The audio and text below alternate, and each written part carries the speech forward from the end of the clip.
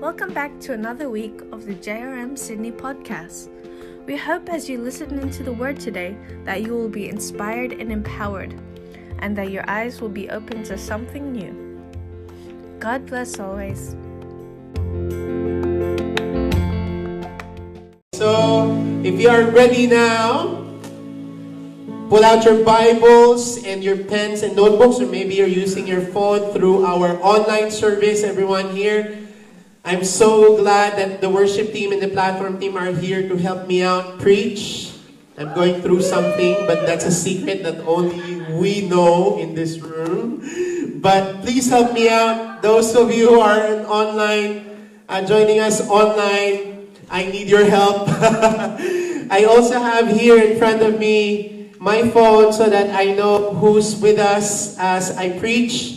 And I'm reading your comments. So that will be an encouragement for me personally as I preach, knowing that you understand what I'm saying and you're catching what the Lord wants you to receive. Amen? Alright, so let's just honor, I just want to really appreciate our platform team, our worship team who are here. Can you give yourselves a round of applause? You know, as I've said earlier, it could have been safer if you stayed home, but you went still for the mission that God wants us to do this morning. And just like in Hebrews 10:39, which says, we are not among those who shrink back and are destroyed, but we are among those who move forward and press on with faith, of course, being cautious, but not anxious. Amen?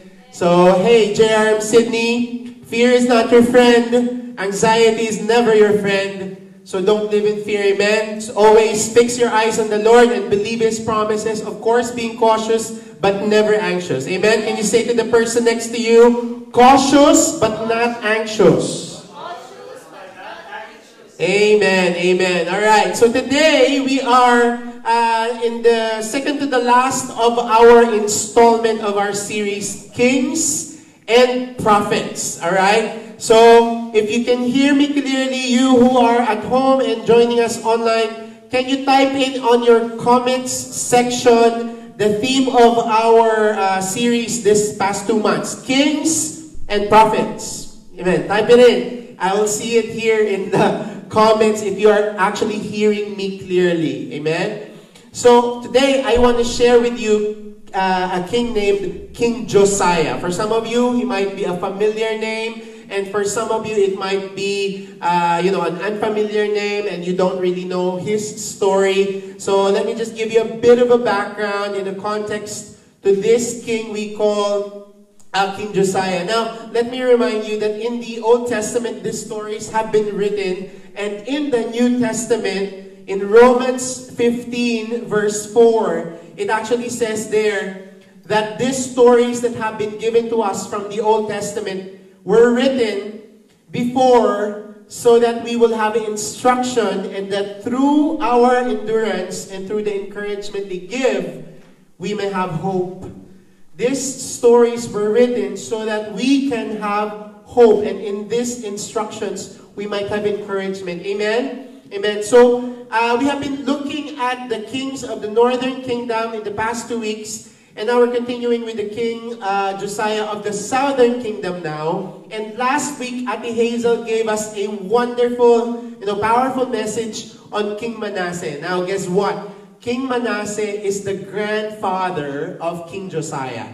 And we will be seeing here in the next slide an illustration. I don't know if you online people can see this illustration here, but that's basically just a list of all our kings and prophets. Now, there are 22 in total from the time of King David. This is basically the bloodline of King David. So King Josiah, we will talk about later, is the great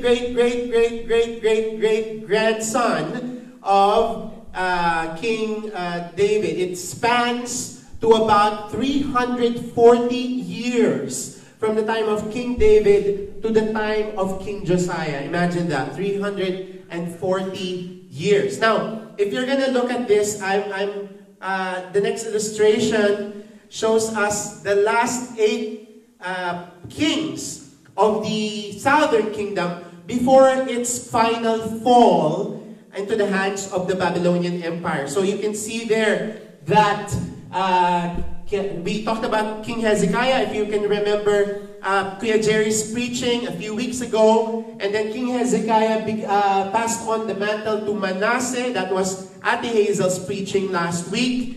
And then Manasseh had a son, Ammon, and that would be the next king after he dies. And Ammon only rules for 2 years compared to Manasseh's 55-year reign. And Ammon is the father of who we are going to talk about today, King Josiah. Now, let me just give you a quick insight into this.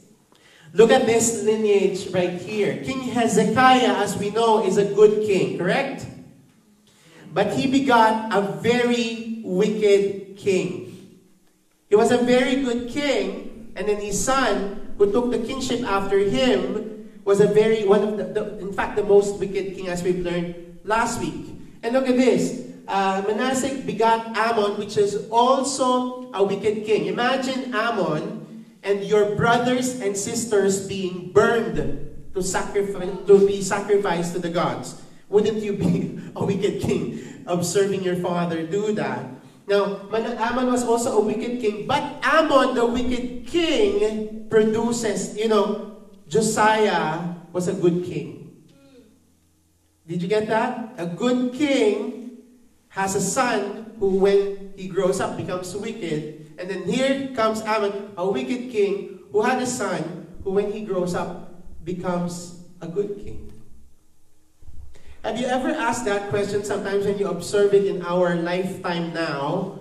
Some parents beat themselves up and then, kind of filled with guilt and condemnation, thinking that, why did my son or why did my daughter become like this? I've done everything I can do. I've been a good parent, but my son or my daughter hasn't turned out good. Okay? And also, you will observe, even in our generation, that even though, you've met some really, really good and they turned out well, they turned out okay, but their parents were so, irresponsible or wicked, or they came from a housing project where their parents are drug addicts or drug pushers or something like that, but then the child becomes a good person. There is a mystery to that, isn't it? There is a mystery to that. Now, let's look further into the life of this king.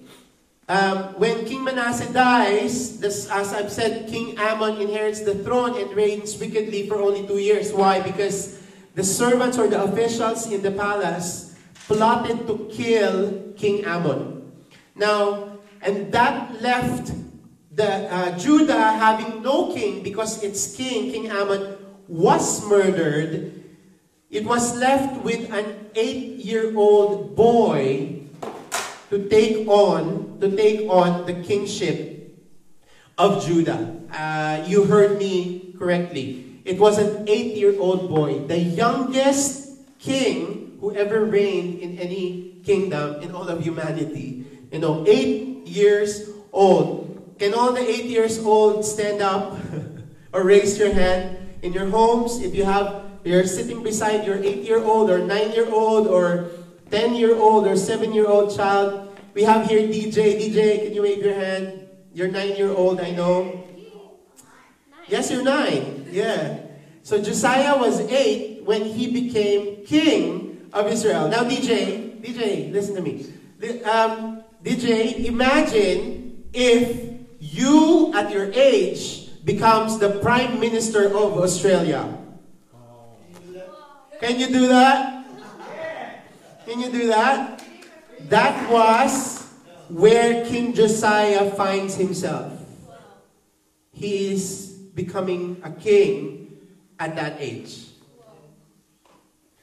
And you can imagine, not just the age, but the conditions and the situation of Judah at that time. If you can remember how Manasseh, wickedly, murderously, and foolishly brought the kingdom spiraling down. So the nation of Judah at this point in time, in the time of Josiah, was at the brink of collapse. It is on the economic crisis. It is on political crisis. It is on power crisis. It is on every form of crisis it can get. And these problems are inherited by an 8-year-old child who needs to turn the situation around.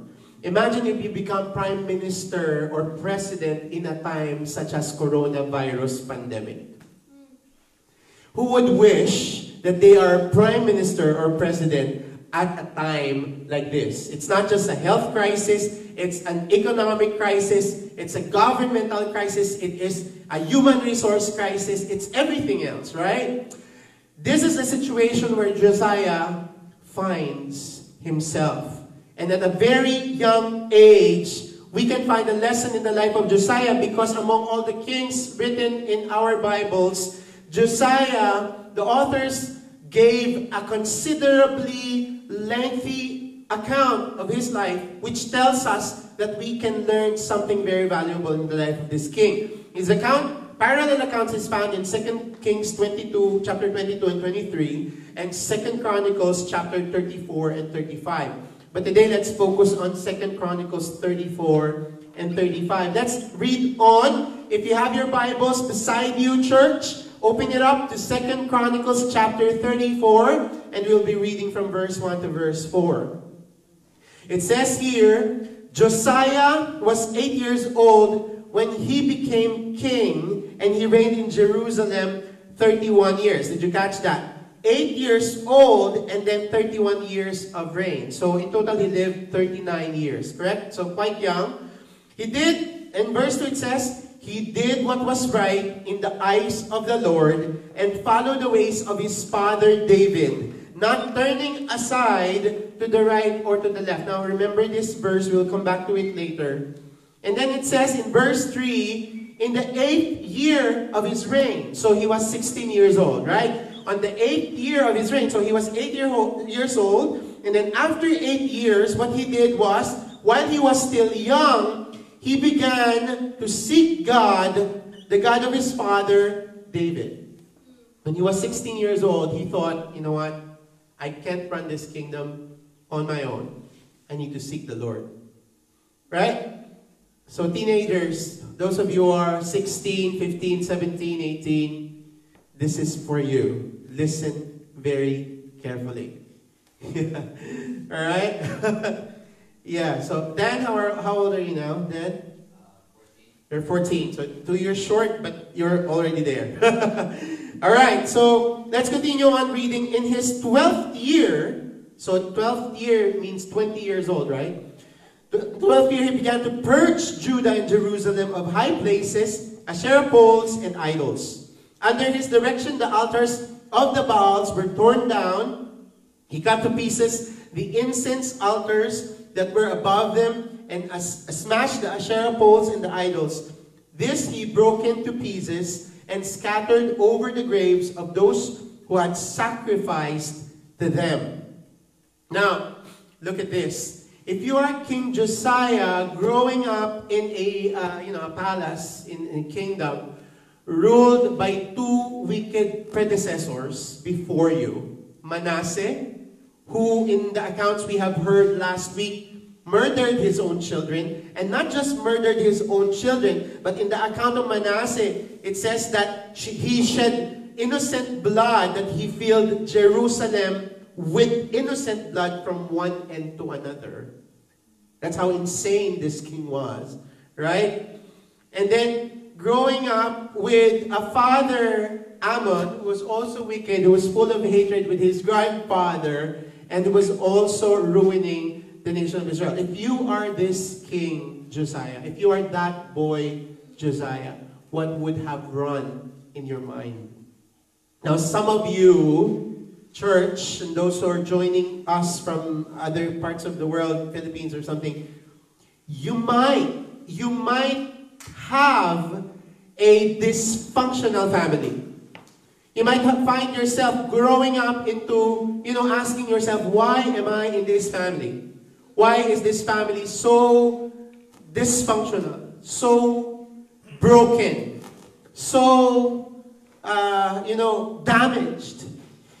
But this is an encouragement for each and every one of you. Josiah grew up in no worse scenario than you can ever grow up in. And yet, he still chose to do the right thing. Your limitation is not your environment. Your limitation is your mindset. Same as your limitation is not your age. Your limitation is your mindset. Whatever environment you grow up in, this story proves to us that you can rise above any external circumstances you find yourself in. We can easily blame our surroundings. We can easily blame our parents. Oh, it's because my parents are like this. That's why I became like this. Oh, it's because my community is like this. That's why I became like this. But no, Josiah did not play the blame game. He rose above every limitation and every negativity that he found himself in.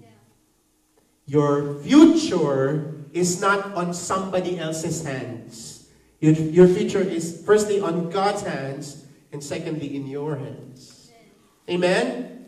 Amen? Alright, so let's continue reading. Now, with this scenario of every crisis that Josiah had in this position, you might think that, okay, some of the advisors might have advised Josiah, you know what, Josiah, create an edict or an order, an ordinance to raise a strong army. Because the Assyrian Empire and the Egyptian armies and the Babylonian rising up at this point are on the edge of your nation, getting ready to captivate you or to destroy that nation or taking captive that nation, just like what happened to Israel. By the time that Josiah is alive and became king, the northern kingdom is no more. They're obliterated. They're already taken captive by the Assyrian Empire, and there are only remnants remaining in some of the tribes there.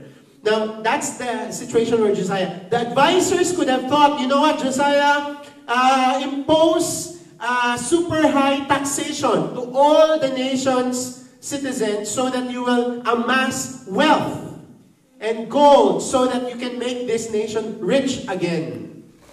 The advisors could have thought, Josiah, you know what, Josiah, build and fortify the walls, make strong towers, and all these achievements that your forefathers did to show the world that this kingdom and this nation is very strong.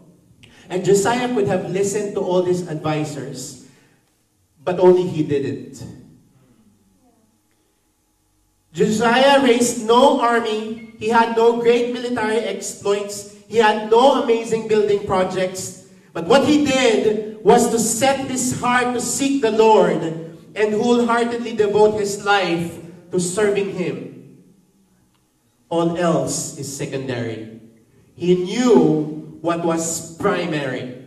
He knew what his priority was.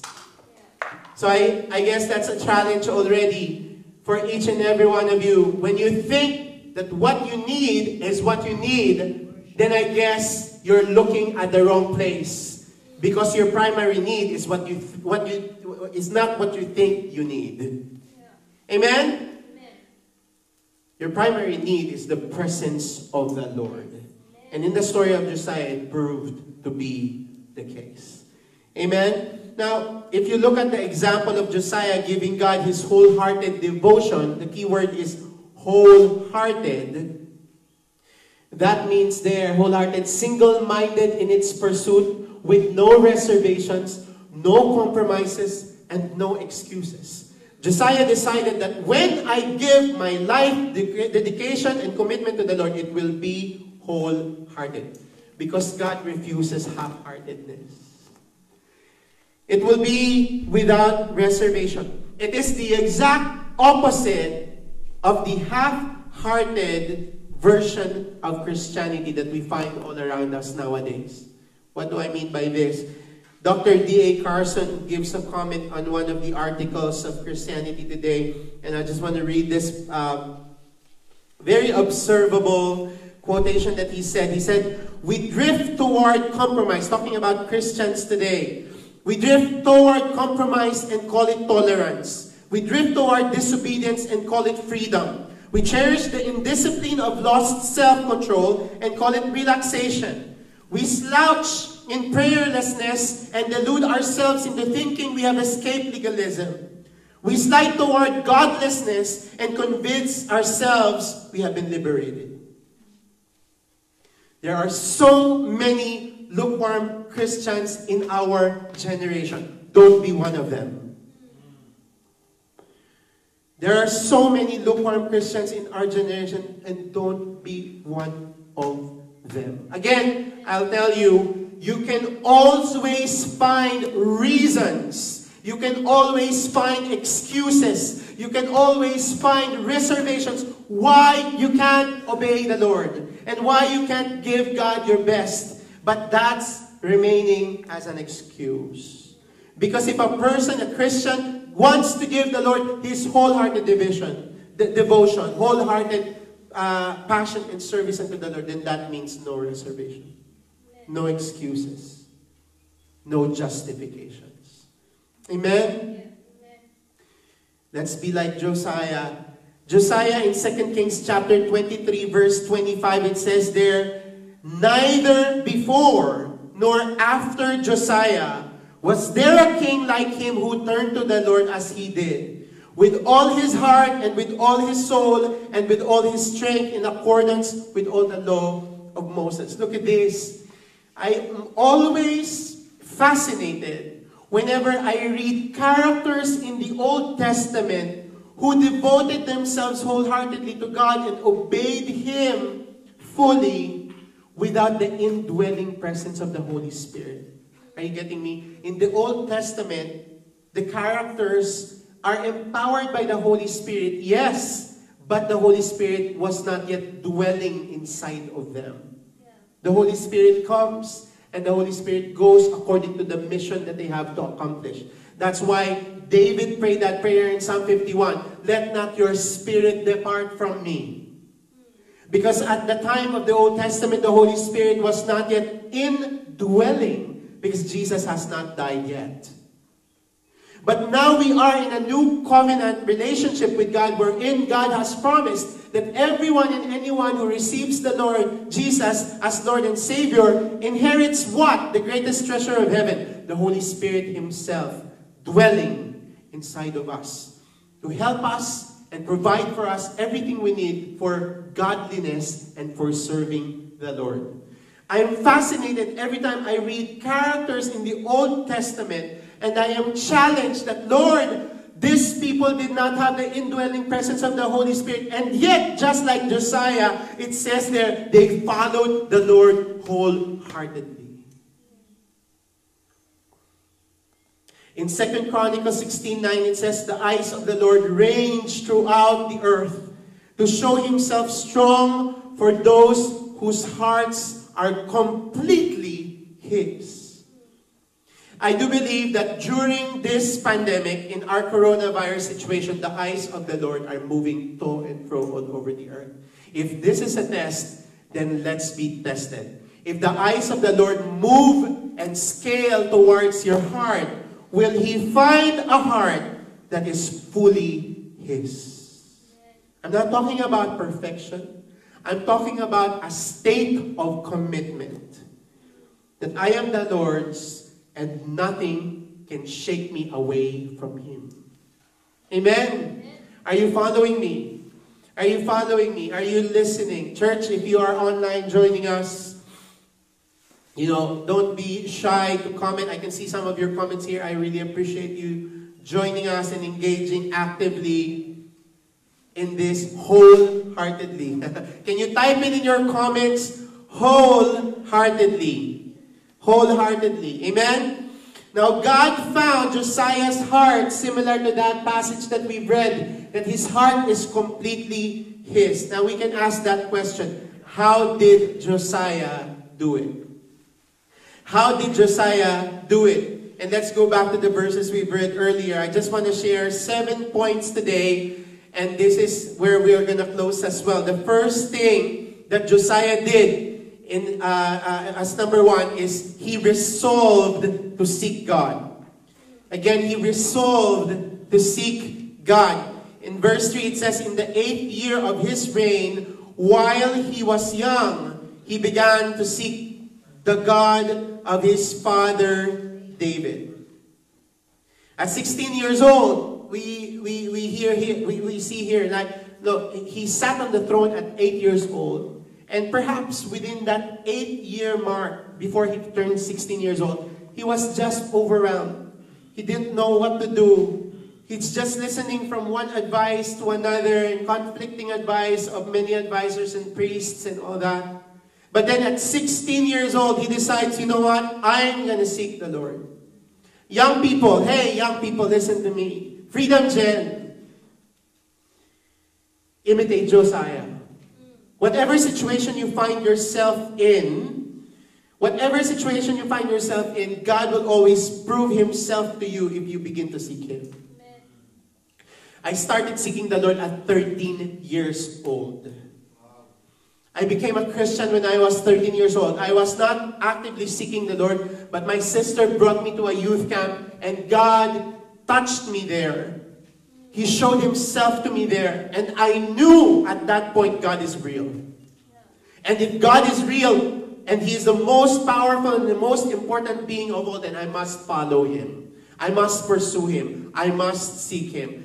Young people, I'll say that again. Your age is not your limitation. God can use anyone. Whatever age they are in. But what God is looking for are hearts seeking him. Not perfect hearts, but hearts longing to be used by him. Some 16 years old in our generation now, some 16 years old are chasing after pleasure. Chasing after approval of their peers. Chasing after fame in their school, achievements, and they're not bad. Some people are chasing, to be famous in YouTube and be a blogger and all that stuff. And they're not bad, but they're earthly only. They're earthbound. They're earthbound. And after those things are over, nothing is left behind, no legacy to continue on. But as a young person, if you begin to build on the conviction of seeking God, starting now. Don't be a young person who says, oh, I'm too young for this Christian things. I'll just, play around and whatever. And when I get old, then I'll take this Christian thing seriously. You don't know if you're going to get old. No one has been promised tomorrow. No one has been promised tomorrow. The best decision you can do as a young person, Ecclesiastes chapter 12, remember your Creator in the days that you are young. Don't wait until your age is old, and then you will look back in your life and say, oh, I have wasted the years of my life. My best years are my better years, I've never ever regretted that I've started serving the Lord in my teenage years. God is going to set your future up. You don't have to struggle about it if you put him first. Young people here, are you hearing me? You are capable of so much more. You are capable of so much more than just wasting your time on things that doesn't count. Start to spend and invest your time on things that will build you up. Not just entertain you. Things that will build you up. Vine, if you're watching, I believe in you. I believe in you. Even if sometimes you're afraid of me. Nah, he's just joking. But I love Vine. And all the youth. And all the Freedom Gen. Woohoo! Shout out. Yeah. Amen. Can we give the Lord the best hands of praise? He resolved to seek God. Number 2. At 20 years old, he purged all forms of idolatry and immorality. Now this is the case. When the kings of Israel take the throne, as we all know, some of them were wicked, some of them were good, some of them were completely good, because some of them were only kind of half good. Why? Because they would acknowledge God, Yahweh, some of these kings, 6 of them, to be exact, they would acknowledge God, Yahweh, but they would not remove the idols in the high places. Because why? they're afraid that their alliances with other nations will detach themselves from them. And that's a compromise. And that's the thing that separates Josiah from the rest of them. Because at 20 years old, he completely abolished all the idols, destroyed them, and even described here as he powdered all the idols. None remaining. He didn't care if all the alliances that his forefathers had, break away from him, from his kingdom. Because, you know what the Bible says?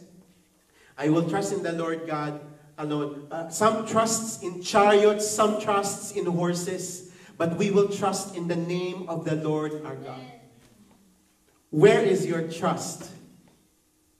In your jobs? With the economic crisis happening right now, a lot of people have lost their jobs. If you anchor your future on your jobs, then good luck with that. I'm not saying that let go of your job, whatever. No, I'm not saying that, but don't anchor your trust on things that are fleeting. Everything is fleeting in this world.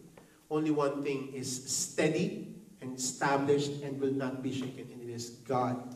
Your relationship with God has to be priority. Amen? Purged all forms of idolatry and immorality. It's like this. Josiah decided in his heart and in his life, no other gods shall take any fraction of the throne of the Lord Yahweh. No other idols will take any space in my life. There are many Christians today that yes, they prayed the repentance prayer, but there are still some idols hidden somewhere in the corners of their hearts. It will destroy you, little by little, if you don't surrender it to the Lord. Ask the Lord to search your heart, my friend, and seek out any idols that are still there and completely surrender your life to God. Josiah made this resolve. Now, number 3 is that he restored the temple. In verse 8, it says there, in the 18th year of Josiah's reign, to purify the land and the temple. Again, to purify the land and the temple. That is a statement of causality, right? To purify the land and the temple, what did he do? He sent Shaphan to repair the temple of the Lord his God. He knew that to completely purify the land, he had to repair the temple. Josiah had a heart set on building or rebuilding the house of God. In our generation today, if the church will not be strong, we are, what do you call this? We are the, when enemies attack a kingdom or a nation, we are the frontliners so that they will not penetrate the land. So that immorality will not penetrate the land. So that, moral decay will not penetrate the land. And every time you see a nation fall, spiraling down on moral decay and immorality, the church there is not doing its job. Are you following me? Josiah knew this. The house of God takes priority. The house of God takes priority at every stage. Look at this. At every stage, this is the 18th year of Josiah's reign. So 8 plus 18, he's by now 24 years old. Now, look at this. At every stage of his life, elementary years, primary school years, he began seeking the Lord. And then high school, he began removing the idols. High school! Removing the idols and defying the other kings of other nations. At 20 years old, he completed it. 6 years. It took 6 years for Josiah to completely cleanse not just the southern kingdom, but also parts of the northern kingdom. Because during this time, northern kingdom is no more. They are captivated by Assyrian empire, but there are remnants there. So it says there, all his young life, he did something that was good. And this is where the rubber meets the road. Number 4, if you're following me. He led, so number 5 pa pala, pero this is also important.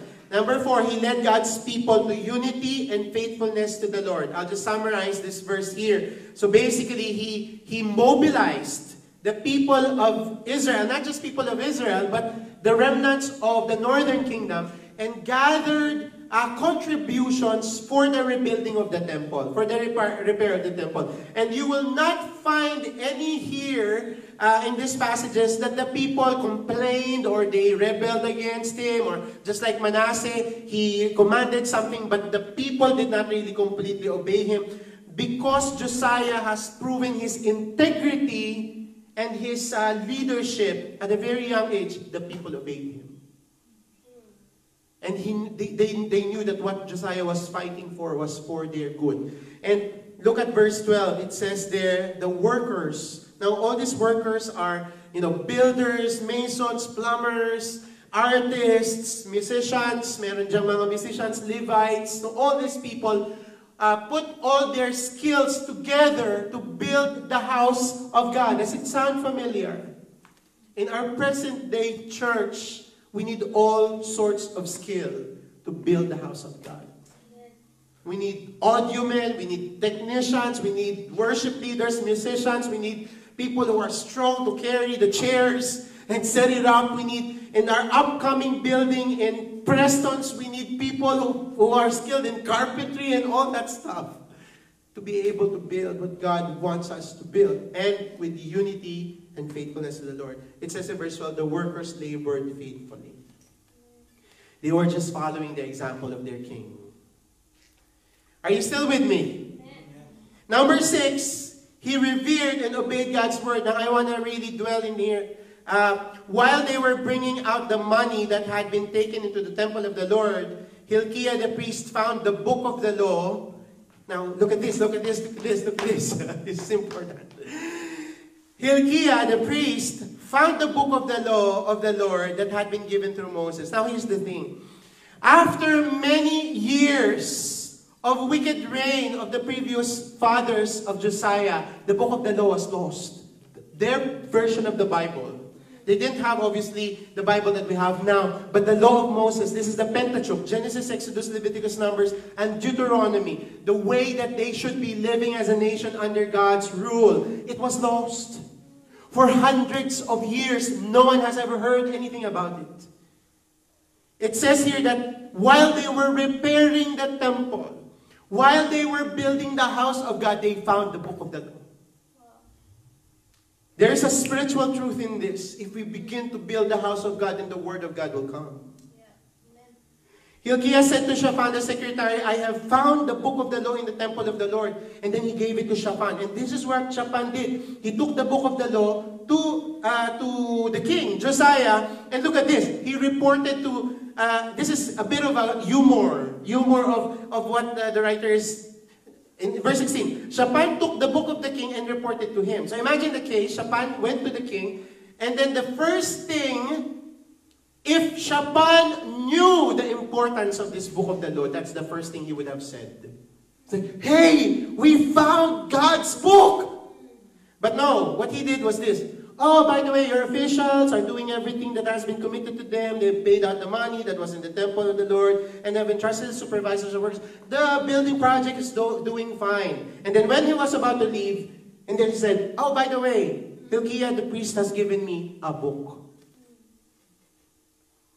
Shaphan did not even know the importance of this book. He called it a book. He didn't say, the book. The book.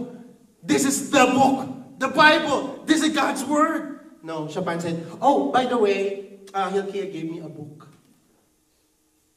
And then Josiah said, okay, read it to me then. And look at this verse 19. When the king heard the words of the law, he recognized it. He recognized it. And when the king heard the words of the law, he tore his robes out of reverence to the word of God. He bowed down And then he gave these orders to Hilkiah to go to the prophetess Huldah, because he realized upon the reading of the book of the law how far they are from the standards of God. He repented. All the previous years, Josiah was doing great. He was doing good. But he repented in behalf of his people, because he realized our generation is corrupt and we are ignorant of the word of God. Therefore, we are living a lifestyle that is completely opposite to what God says, simply because we are ignorant of the word of God. Why? Because it was lost. There are many Christians today who are ignorant of the book.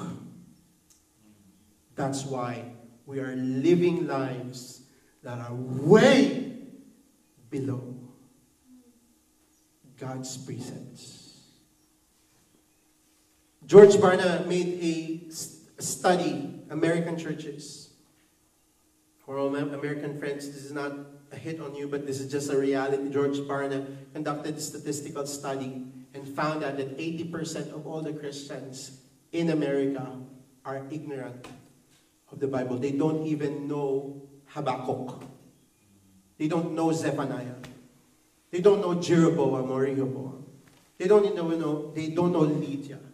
They don't know Haggai. What's Haggai? Is it possible that we have been Christians for so long and yet divorced with the Holy Book? Are you following me? This is the turning point of Josiah's reign as king, because the following actions he took was now according to the instructions of the Lord. In number 6, he led the people back to God's word, and he renewed their covenant. Yeah, I can call on the worship team. He renewed the covenant relationship. Renewed the covenant relationship with the people of God. Now, he led these people. The book, which is believed to be Deuteronomy, contains what we know is the covenant relationship of God with his people. And the people, beginning to understand this unfailing love of God and the covenant relationship he wants to have with them, Josiah now leads them to a recommitment. A recommitment of the nation of Israel to the God who loved them eternally. Amen? And that's what we as a church want each and every one of us to understand. God has a new covenant of love. When Jesus Christ died on the cross and God sent His only begotten Son. And this is what we have to understand. That covenant will not be broken on God's part, but we have our part to play. The last thing, number 7, is this. The last act that Josiah did as king of Judah was that he reestablished true worship. In 2 Chronicles chapter 35, it describes how Josiah reestablished, their celebration of the Passover and the unleavened bread. It says in verse 18 of chapter 35, the Passover had not been observed like this in Israel since the days of the prophet Samuel. Imagine that. For 340 odd years, there were no Passover celebration. It's just like there were no Sunday services. For 340 years, there are no worship services. Imagine that. And Josiah reestablishes worship at the heart of the nation of Judah. And it says there, this Passover was celebrated in the 18th year of Josiah's reign. He was 26 years old. He was 26 years old. And all this, he brought the people back to their true identity. Now, this is the big idea, church. Josiah's reformations in Judah led to the nation's revival. The whole nation returned to the Lord. and He was able to spare a whole generation from disaster. The impending judgment, it was held off because of Josiah's humility and submission to God's word. It says there in the verses in chapter 34 that the Lord said, because you've heard me speak, because you humbled yourself and became responsive to my word, then I will spare you. Then I will spare you. And look at this. Just like the example of Josiah, number 1, he sought the Lord. Number 2, he pursued holiness and removed the idolatry. Number 3, he restored the temple. Number 4, he united God's people for the work. Number 5, he rediscovered God's word. Number 6, he led the people to repentance and renewal of covenant. And number 7, he reestablished through worship. Now all these 7 marks are the marks of true revival. Church, if you have noticed in the past few weeks, in fact in the past few months, and perhaps in the past few years, I, as your pastor, and all of the leadership of this church have done everything we have to bring you all back to the Word of God. To bring you all back to the knowledge and the understanding of the Holy Book. Because we know that's where true revival springs from. When we begin to understand the mind of God, when we begin to understand the heart of God, when we begin to know what is really truth and the truth that sets us free. And on an individual level, let me encourage and challenge you, church. It's not just in a corporate setting. Let me encourage and challenge you. Go back to the Bible. Rediscover His Word. Get to know His Word intimately, and you will intimately enjoy your relationship with the Lord. A lot of Christians are not enjoying their relationship with God anymore because why? They have disengaged from knowing His heart and His mind. This Word. This Word. This Word. If you can't read, then listen. If you can't listen, then watch. There are so many ways to discover the heart of God nowadays, especially with technology involved. This book that we hold in our hand should be our most treasured possession. This book that you hold, have you ever stopped? Have you ever stopped and embraced your physical Bible right near your chest and wept and wept and wept out of gratitude and said to the Lord, thank God for your word. Thank God for your promise. Thank God for your instructions. Thank God for the hope that you bring through your word. Have you ever stopped and embraced your Bible? And just like Josiah, upon hearing the word of God, have you ever stopped and contemplated, God, my life doesn't look like that. Would you change me? Would you change me and let my life be conformed to the authority of your word? Father, we sang this song earlier and we said, Lord, we need a move. But Lord, we also say we need your word. We need your word. We need understanding of your word.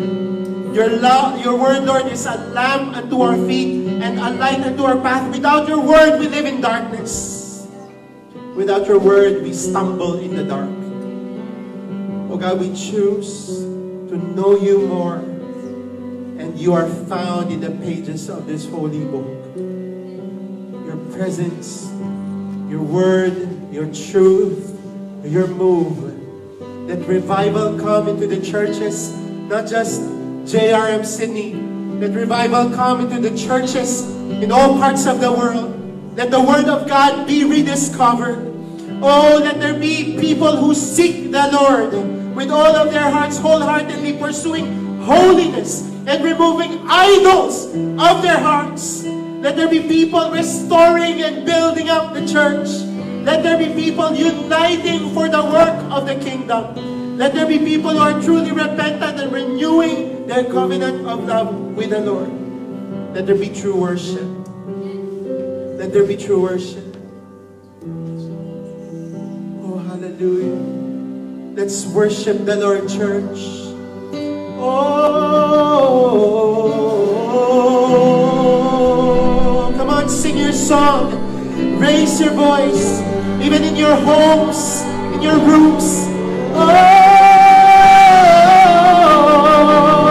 Lord, we worship. Oh, you are voice, oh Lord. Come on, sing it out, worship the Lord.